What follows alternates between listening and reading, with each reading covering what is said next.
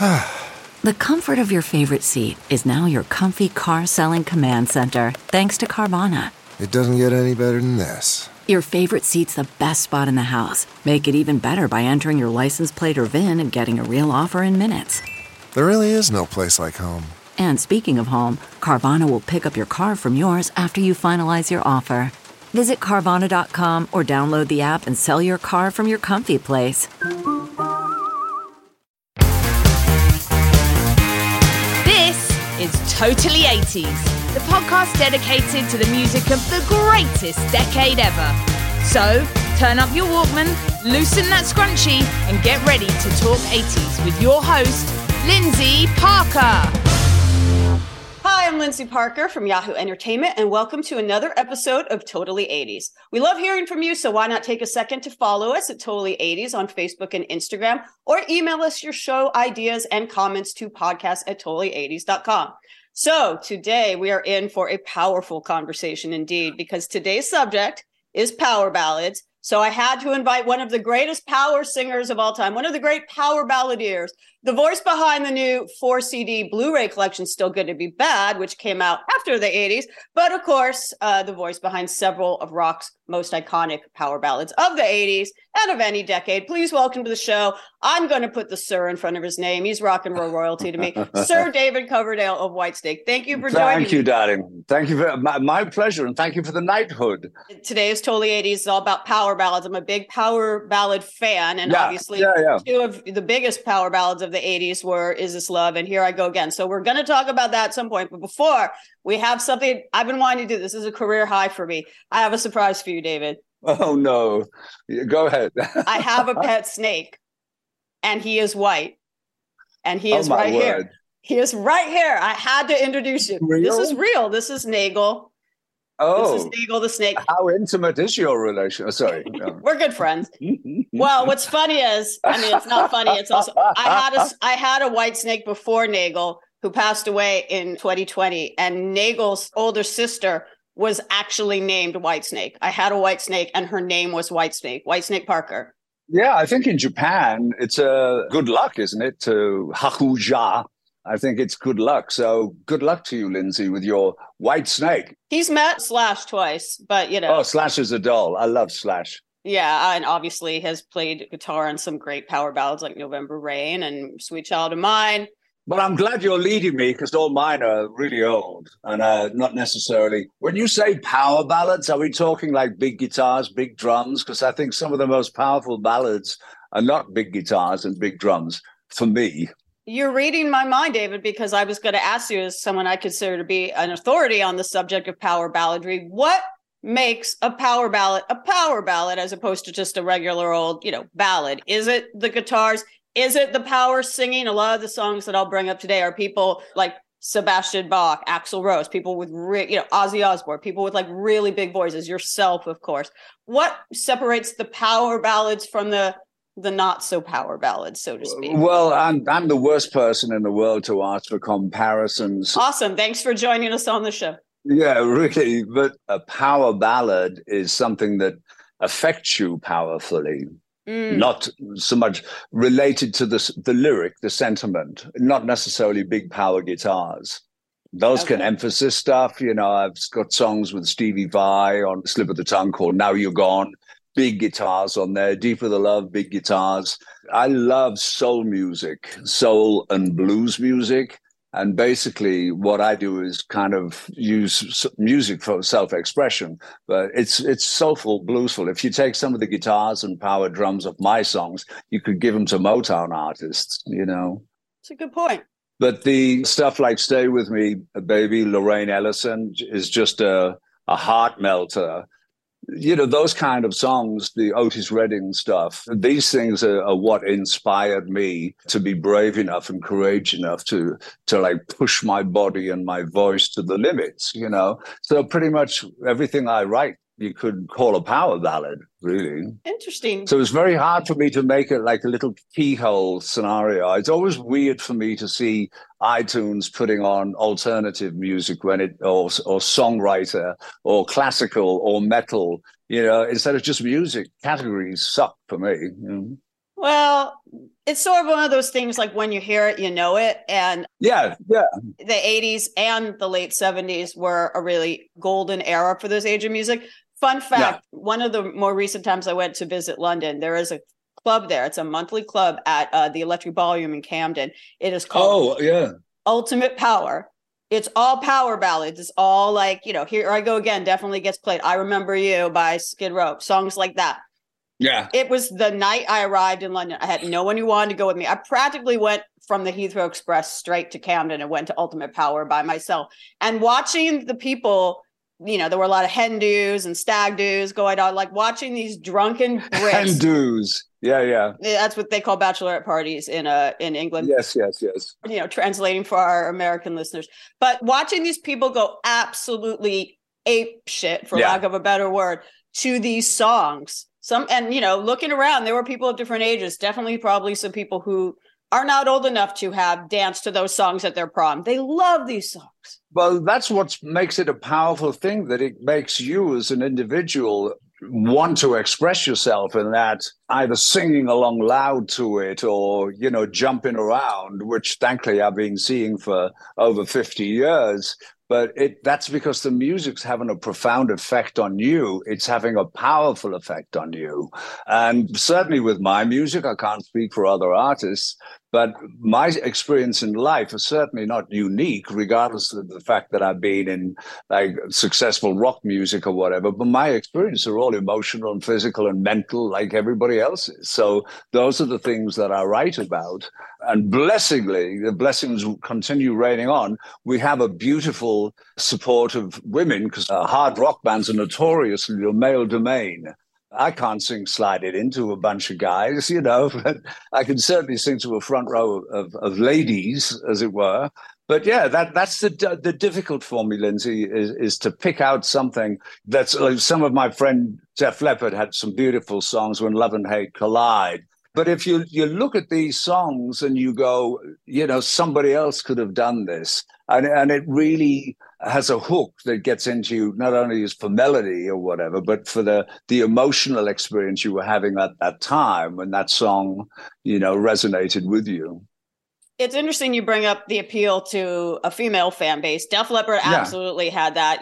They were one of the bands of that era, that kind of early to mid 80s hard rock era, that had a bigger female fan base than some.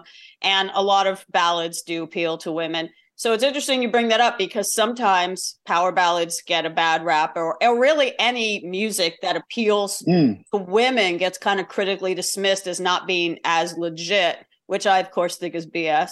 Yeah, of course. But I'm interested in your thoughts on that, because, Whitesnake has a lot of male fans, of course, but definitely a big female fan base.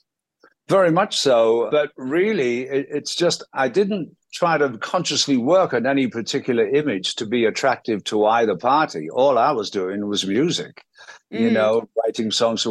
The fact that songs that I wrote, as I've always considered myself more of a 70s artist, which is interesting now, being in my 70s, but more of a 70s artist where I'd focus on albums as opposed to hit singles. But I've had an amazing collection of hit singles too, which is pretty amazing. And that's when you make what people call a crossover. Absolutely. But it's just writing about, for me, I love to say to people, please express yourself, whether it's in music or in poetry or, interpretive dance or whatever. It's really important to get these things out. Otherwise, we just become an emotional fucking mess, So when people can, as you say, jumping around dancing, by the way, is the Electric Ballroom, did that used to be the Music Machine?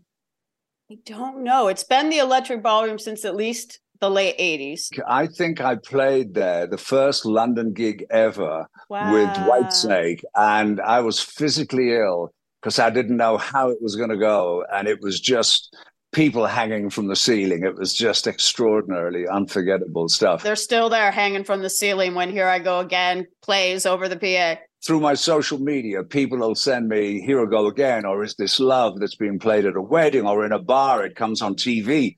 like the whole bar is singing it. These are just electrifying moments of, oh my God, I did something right. You absolutely did. Did something right that connects. You've done a lot of things right. And obviously what I think is interesting is, you talked about how you had a career that dates back to before the 80s to the 70s. And it was 18th century, I believe, yes.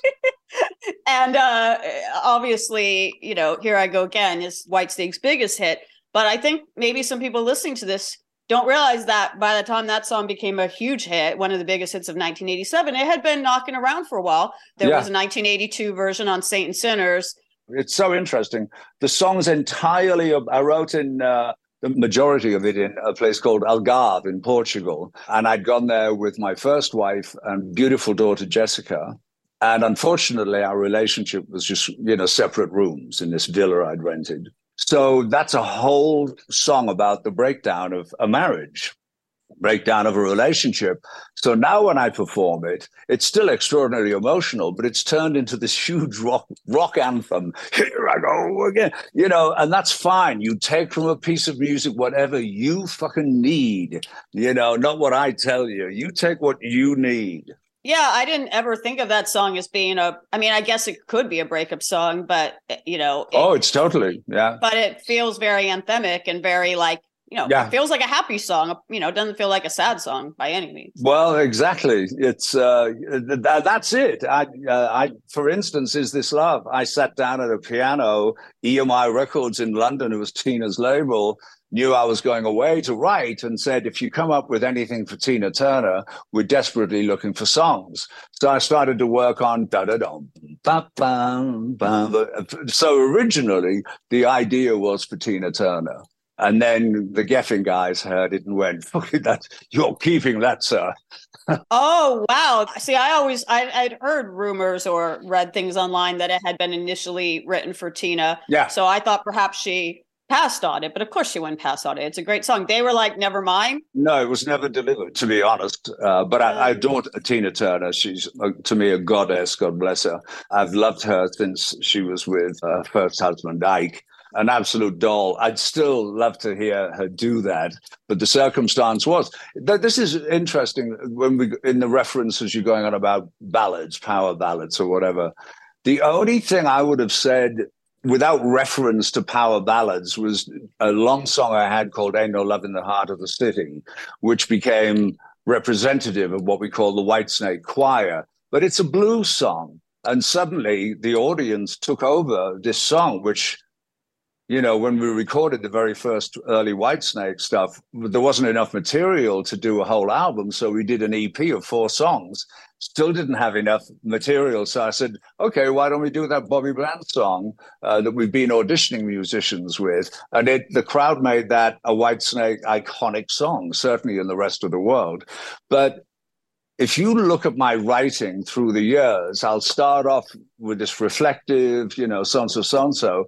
Then I'll have this realization, oh my God, I've got to bring the band in. So my songs have started off as ballads, and then the realization of, oh my God, I need the band in here. So when I wrote Is This Love, which was just this consistent ballad rather than explosive, breathtaking, electrifying guitar solo from John Sykes. But I was kind of just a bit nervous to put a ballad out. Really? Yeah, totally. And it's like huge, without a doubt. I definitely want to go back to that thought, but to stay, because, there can be a double-edged sword to having, as a rock band, a ballad become one of your better known songs. But to stay on Here I Go Again for a minute, now that you've answered my Tina Turner question, it was so nice you recorded it twice. There's a 1982 version. There's a 1987 version. They are different. They're both great in their own way, definitely, I guess. And I mean this in no negative way, but the 87 version is more polished or more radio friendly, more commercial, whatever. Yeah, but there was no intention of that at all. Basically, the whole focus of going into the studio is to do the most progressive album, get to the point quicker on the lyrics, or whatever. There was never a commercial approach to do that. But the circumstance is, it was Geffen Records who requested the re-record. And I'm not a really, I wasn't there at all. Sykes and I had enough songs. We had 9 songs to fill an album at that time that the space allowed on records. But it was a Geffen request. And I said, well, if you're going to do that, Sykes and I and Neil Murray at the time had written a long instrumental piece for Cozy Powell's drum solo. So I said, if you're going to do Here I Go Again, I want to do Crying in the Rain, which is, another big song from there. But that was specifically the centerpiece, which is such a showcase for John Sykes on guitar, was sort of arranged to accommodate a drum solo for Cozy Powell. So that was, and John did not want to do it. He did not want to do the song. Really? Didn't want to do Here I Go Again? Yeah, but because we had all these other cool songs. We had You're Gonna Break My Heart Again, Looking for Love, which I thought was one of the best ever Whitesnake songs. It just tied in everything, the epic quality, the blues, the sentimental, the power chords. And Geffen went, no. And I still think it's one of the best Whitesnake songs. So Here I Go Again, it wasn't on any of the records outside of the US of the 87 album. And then EMI in the rest of the world went, oh my God, we've got to put it on. So the re-releases all featured Here I Go Again. I see. And if I'm not mistaken, on that album, the self-titled album from 87, the first single was Still the Night, right? Yeah, baby. Yes. Just as a quick aside, I have to say one of the coolest moments on American Idol is when Caleb Johnson covered that song. Yes, yeah. I was so happy because, maybe that wouldn't be the obvious Whitesnake song in the world of American Idol or The Voice. And didn't Paul Merkovich from The Voice play in Whitesnake at one time? Yeah. Paul and I are still very, very close today. He's the musical director for The Voice. He'll usually go, oh my God, his producers will say, could you get in touch with David and give us clearance to utilize this song or whatever. So yeah, we have a super relationship, but he always kind of keeps me informed who's doing Whitesnake stuff. And it's always a surprise, like the style. I look at Here I Go Again, that's arranged for me to accommodate what I do. Whereas, I have versions of it by R&B singers and folk singers who've done their own version. Stripped down, just acoustic guitars. It's just that kind of song that the sentiment doesn't have to be screamingly loud, Guinness Book of Records, loudest band in the world. If it's a good song, you should be able to dress it or undress it any way you want. I 100% agree, but I do think, although doesn't have to be a requirement, I do think it helps to sing a power ballad in any kind of arrangement properly if you really got a great voice, which is why I do like it when songs like Here I Go Again, or I remember there was a moment on The Voice where someone did To Be With You by Mr. Big that I really enjoyed. Oh, yeah. I like it when I hear a good power ballad on one of these singing shows like The Voice. Well, you're a hopeless romantic. You're a hopeless romantic, darling. I mean, that's one of the reasons I think, I was asking you what the appeal is, but, these are wedding songs. These are first kiss songs. My first kiss was to Don't Stop Believin' by Journey, one of the greatest power ballads of all time. They're wedding songs. They're prom songs, they're sentimental. Don't get me started on Slide It In, because I've met so many DJs who said they lost their cherries in the back seat of a car to the Slide It In album. Thank you so very much, darlings. That's true romance right there. The one thing it's most important to realize, which is really confusing for me now as an artist, a creative person, to see the amount of people it takes to write songs now for very, very successful artists. It's kind of, what's the sentiment there? Is it a pure commercial aspect taking of this kind of Latin reggaeton beat or whatever? But to me, it's really strange. I love stuff that's got raw emotional elements because I can connect with them. And that's what my audience feels. I've got a voice that I'm blessed goes from a whisper to a scream. So I can go from the very intimate aspects of like the intro of Slow and Easy to start screaming my aging nuts off when you get deep into the song. True romance, like I said. Absolutely. It's my middle name, darling. I do want to ask about one change you made in the 87 version. I think it's the only lyrical change you made, but you changed the word hobo. Oh, the hobo. Yeah. Like a hobo. The original. Okay. So this is, Jeff Lynne from ELO and I were very, very close. I'd gone down to see him. I was living in Munich, West Germany, and there's a great studio there, Musicland Studios, that Queen worked in. Deep Purple started there, and it also was notorious for Donna Summer's I Feel Love and that some of that disco time, but it was an amazing studio in a super city. But I'd gone down to say hello to Jeff Lynne, and he said, "What are you up to?" I said, "I'm writing." I said, "What's this? This is cool." And he gave me a Roget's Thesaurus. And it was a paperback, the cheap bugger, but in it, it gives you choices of words for, say, drifter. Oh, hobo, because I'd used drifter. Drifter was the original word in the song. It was like a drifter. I was born to walk alone. But I went, oh my God, I've used drifter so many times, So I went to this book that Jeff gave me, and I looked under drifter, and there's a couple of kind of loner, so hobo. Wow, that's a good word. Like a hobo, I was born, and regretted it from the moment I committed it to vinyl. I swear to God. I was doing interviews in Finland. A guy was called Hobo. I swear his name was Hobo. And he said to me, "So, David, what's a hobo?" I said, "It's an instrument you play in a orchestra." So the only reason primarily that I was going, well, at least I can change the fucking word on this re-record and put in the original lyric and fuck how many times I've done it, But that was the sole purpose, and I regretted it immediately. I mean, it is kind of like an antiquated term. Like when I hear the 82 version and I hear that, like occasionally rock radio will play the 82 version as it was recorded. I picture you like a stick with like a red polka dotted like handkerchief with your belongings like tied to the end. I'll tell you who else likes the original version. Pink. Pink would open her last year's tour with the original version of Here I Go Again before she came on stage. She played the song, the actual track. Richie Blackmore's wife sent me a video. She said, "You're not going to believe this." But it's incredible. One of the positive aspects of social media is people being able to communicate with directly and go, "You're not going to believe this, but it's the blah anniversary of duh," because when you get up there with the kind of career I've had, pretty much every week there's some anniversary or something. Pretty much, yeah. One of the things that you kind of mentioned that I wanted to ask about was, I sort of brought it up, was there is like a kind of a double-edged sword sometimes to a rock band that has very hard rock songs crossing over, that was the word you used, crossing over to pop radio, MTV, whatever, with a ballad that becomes their best known or biggest hit.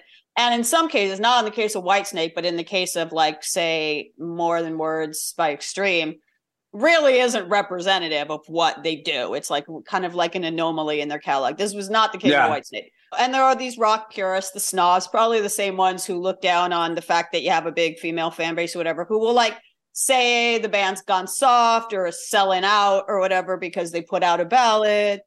Just come and see the band in concert. That's bullshit, I remember when I was working with Priest, more good friend, old friends of mine, and we'd finish a show with Here I Go Again. Place would be going batshit. We'd come off and the priest would be on the side of the stage going, "Could you leave some meat on the bone for us?"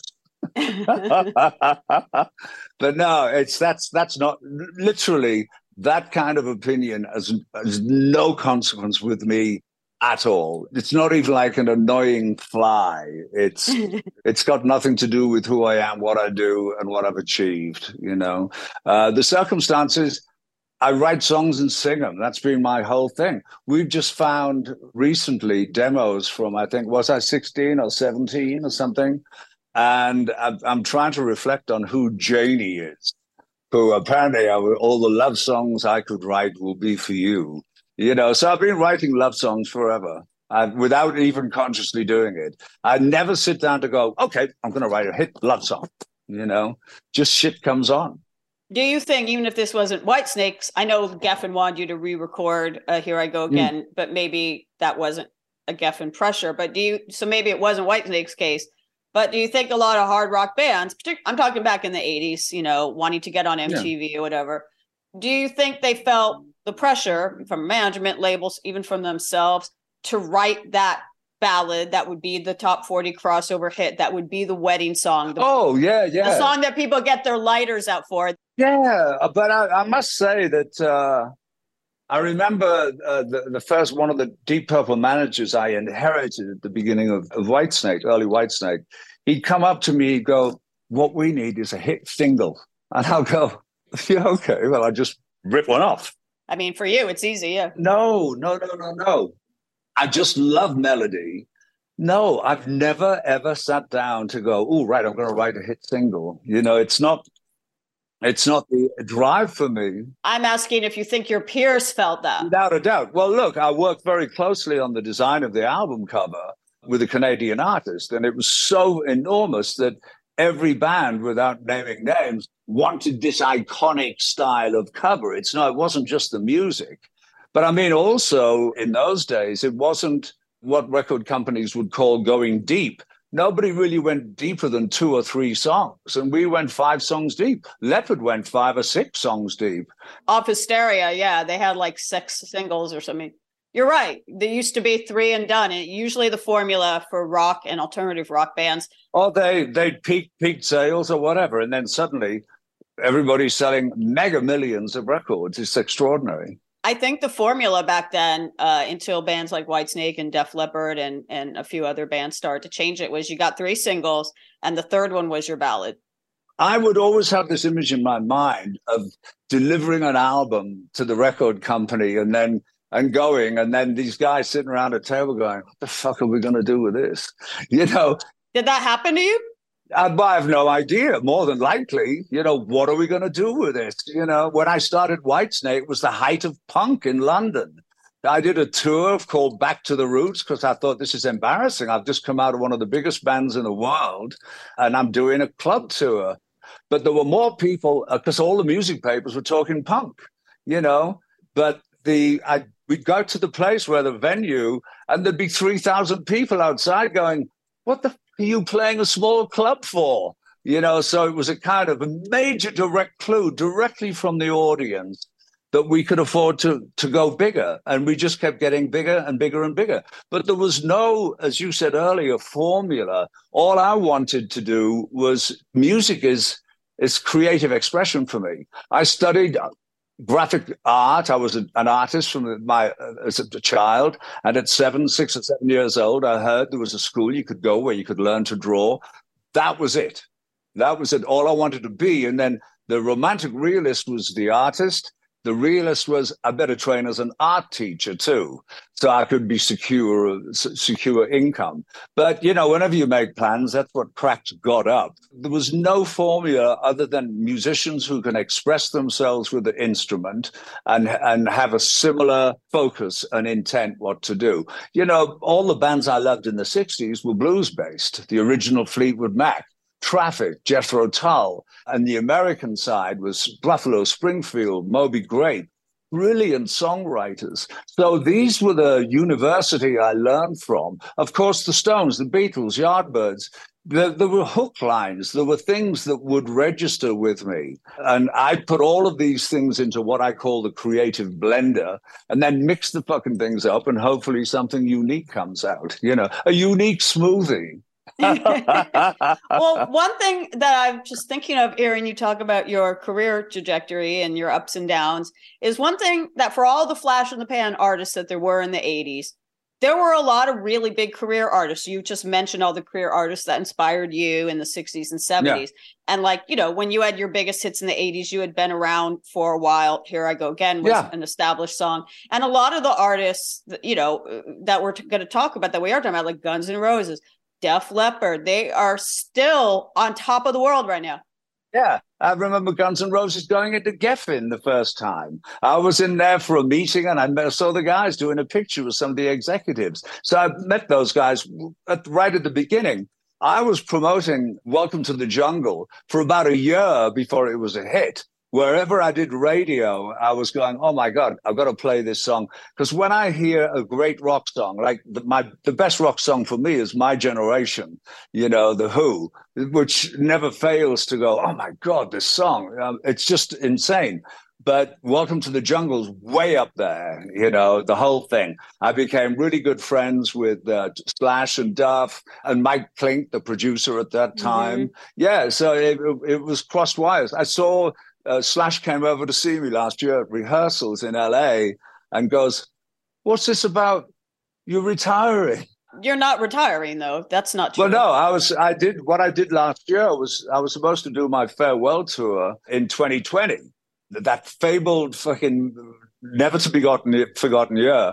But I thought it was absolutely appropriate with Whitesnake to retire at 69. I thought it was absolutely appropriate. So it really pissed me off that I couldn't do it then. So we had a sold-out world tour, and then 2 or 3 years of horror, as you can remember. The circumstance for me, going out at 70 years old was never a consideration, but I felt it absolutely appropriate to go out and thank people for over 50 years. This year is my 50th anniversary of joining Deep Purple. It's the 20th anniversary of Reb Beach and I working together, the 30th anniversary of Jimmy Page and I releasing Coverdale Page. It's next year is an anniversary of Slide It In. So God knows. It's always an anniversary, like you say.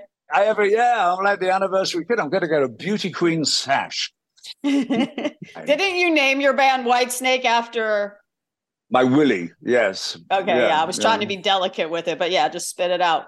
Well, it actually, it was a song I'd started to write with Deep Purple Mark IV. So had we gone in, I got a Whitesnake Mama, you want to shake it, Mama. It was a boogie song. So when I came to do my first solo album after leaving Deep Purple, I thought that would be a fun song to put on there. But even after that, trying to think of a name for a band, because of my first Whitesnake album was a song called Nighthawk, Vampire Blues, which my mom would call me because I loved to take my dog walking at, 11 o'clock midnight when there was no one out, So she'd call me Nighthawk. I'm going, that's a pretty good name for a band. And then I went, what am I talking about? Whitesnake? Are you kidding? So already have the song. So named itself, like I said. Yeah. But yes, it's about me, Willie. Yeah. You say you regretted having the word hobo in the original version of Here I Go Again. Did you ever go, why did I name my band after my Willie? Why did I name my band Whitesnake? Well, yes. Well, actually, what happened was, when I'd be given in the early days repeated amounts of pythons in my hand, to do. There's one famous picture of me where all my fucking curls have dropped out because this snake is wrapping itself around my arm, and I had a black leather and python snake. So deserved, but it was, why didn't I call it fucking Taco Tuesday? Bags of money. Sacks of cash. That's what you should name it. Sacks of cash. That's a good hotel name. Yeah. Or a stripper name. There you go. There is a male stripper name, Sacks of Cash. Oh, I'm sure. Yeah. Ball bags boogie. Yeah. Do you like snakes? The animal. Snakes are delightful. I don't have the opportunity to fondle mine quite as much as yours. I have 2 kitties, and I think if I had snakes, they probably won't have kitties quite very long. But it's an interesting, I spoke with Alice about it. Alice loves his snake, of course. Alice Cooper met Whitesnake, the snake, my former, now departed pet snake. It actually ended up sort of being almost like a Make-A-Wish Foundation type of thing, because my snake died about a month after meeting Alice, but she did get to meet Alice, the king of the snakes. I've known Alice since 1974. I was introduced to him as Vince. No, I was at a party, a private party, very private party with David Bowie, where I met David Bowie. Ronnie Wood was there. I hadn't met Ronnie prior to that. And I can't remember. I think he was still with the Faces at that time, and Alice. And we were just having a party in Beverly, Wiltshire. As one does. As one does, yeah. And it was so interesting because we'd been offered by Warner Brothers, Deep Purple had been offered by Warner Brothers to go down and do the first big gig in South America. And Richie Blackmore said, the fuck do I want to go down? One of those things. So Alice Cooper went instead, and Alice was telling me when they did the big opening chord, half the audience ran out because they had never heard anything like it. It was like scared the life out of them. Even he had a nice power ballad or two once in a while. I mean, not from this isn't an 80s song, but like Only Women Bleed is very nice. Even he has a softer side, Alice Cooper. Every rocker eventually lets it out. Well, it's really people wearing masks, I think, a lot of the time. It's image created and whatever. But he is a lovely, lovely man. And it's interesting for me because I really find myself drawn to what I call characters, people who have stories from a particular time, an amusing story. This was very much something I learned from John Lord, who one of the founder members of Deep Purple. He was a beautiful bon vivant, would sit at tables at dinner and tell funny stories, encourage me to do the same and whatever. And a lot of people in the music business, they don't have fucking stories. Yeah, they're not welcome on this show. I want people like you. No, but it's like it's all fucking business. And that's not my bag. That's not my ball bag. It's not your bag of cash. It's not my bag of cash. That was it. Sorry, not my ball bags. Excuse me. So... There's so much more to discuss. I know you're a busy guy, but I have so many more questions, so much more power balladry to get into with the ultimate power singer, Sir David Coverdale. Can I please convince you to come back to continue this conversation on Totally 80s? Darling, nothing would please me more. Awesome. Nothing would please me more. So thanks everybody for listening. I'll be back for part 2 with David Coverdale. Make sure to give us a rate and review on your favorite podcast platform, and we'll catch you next time. This was Totally 80s, the podcast dedicated to the music of the greatest decade ever. Don't forget to follow us on Facebook and Instagram at Totally 80s, and please leave us a review on your favourite podcast platform. Until our next episode, catch you on the flip side.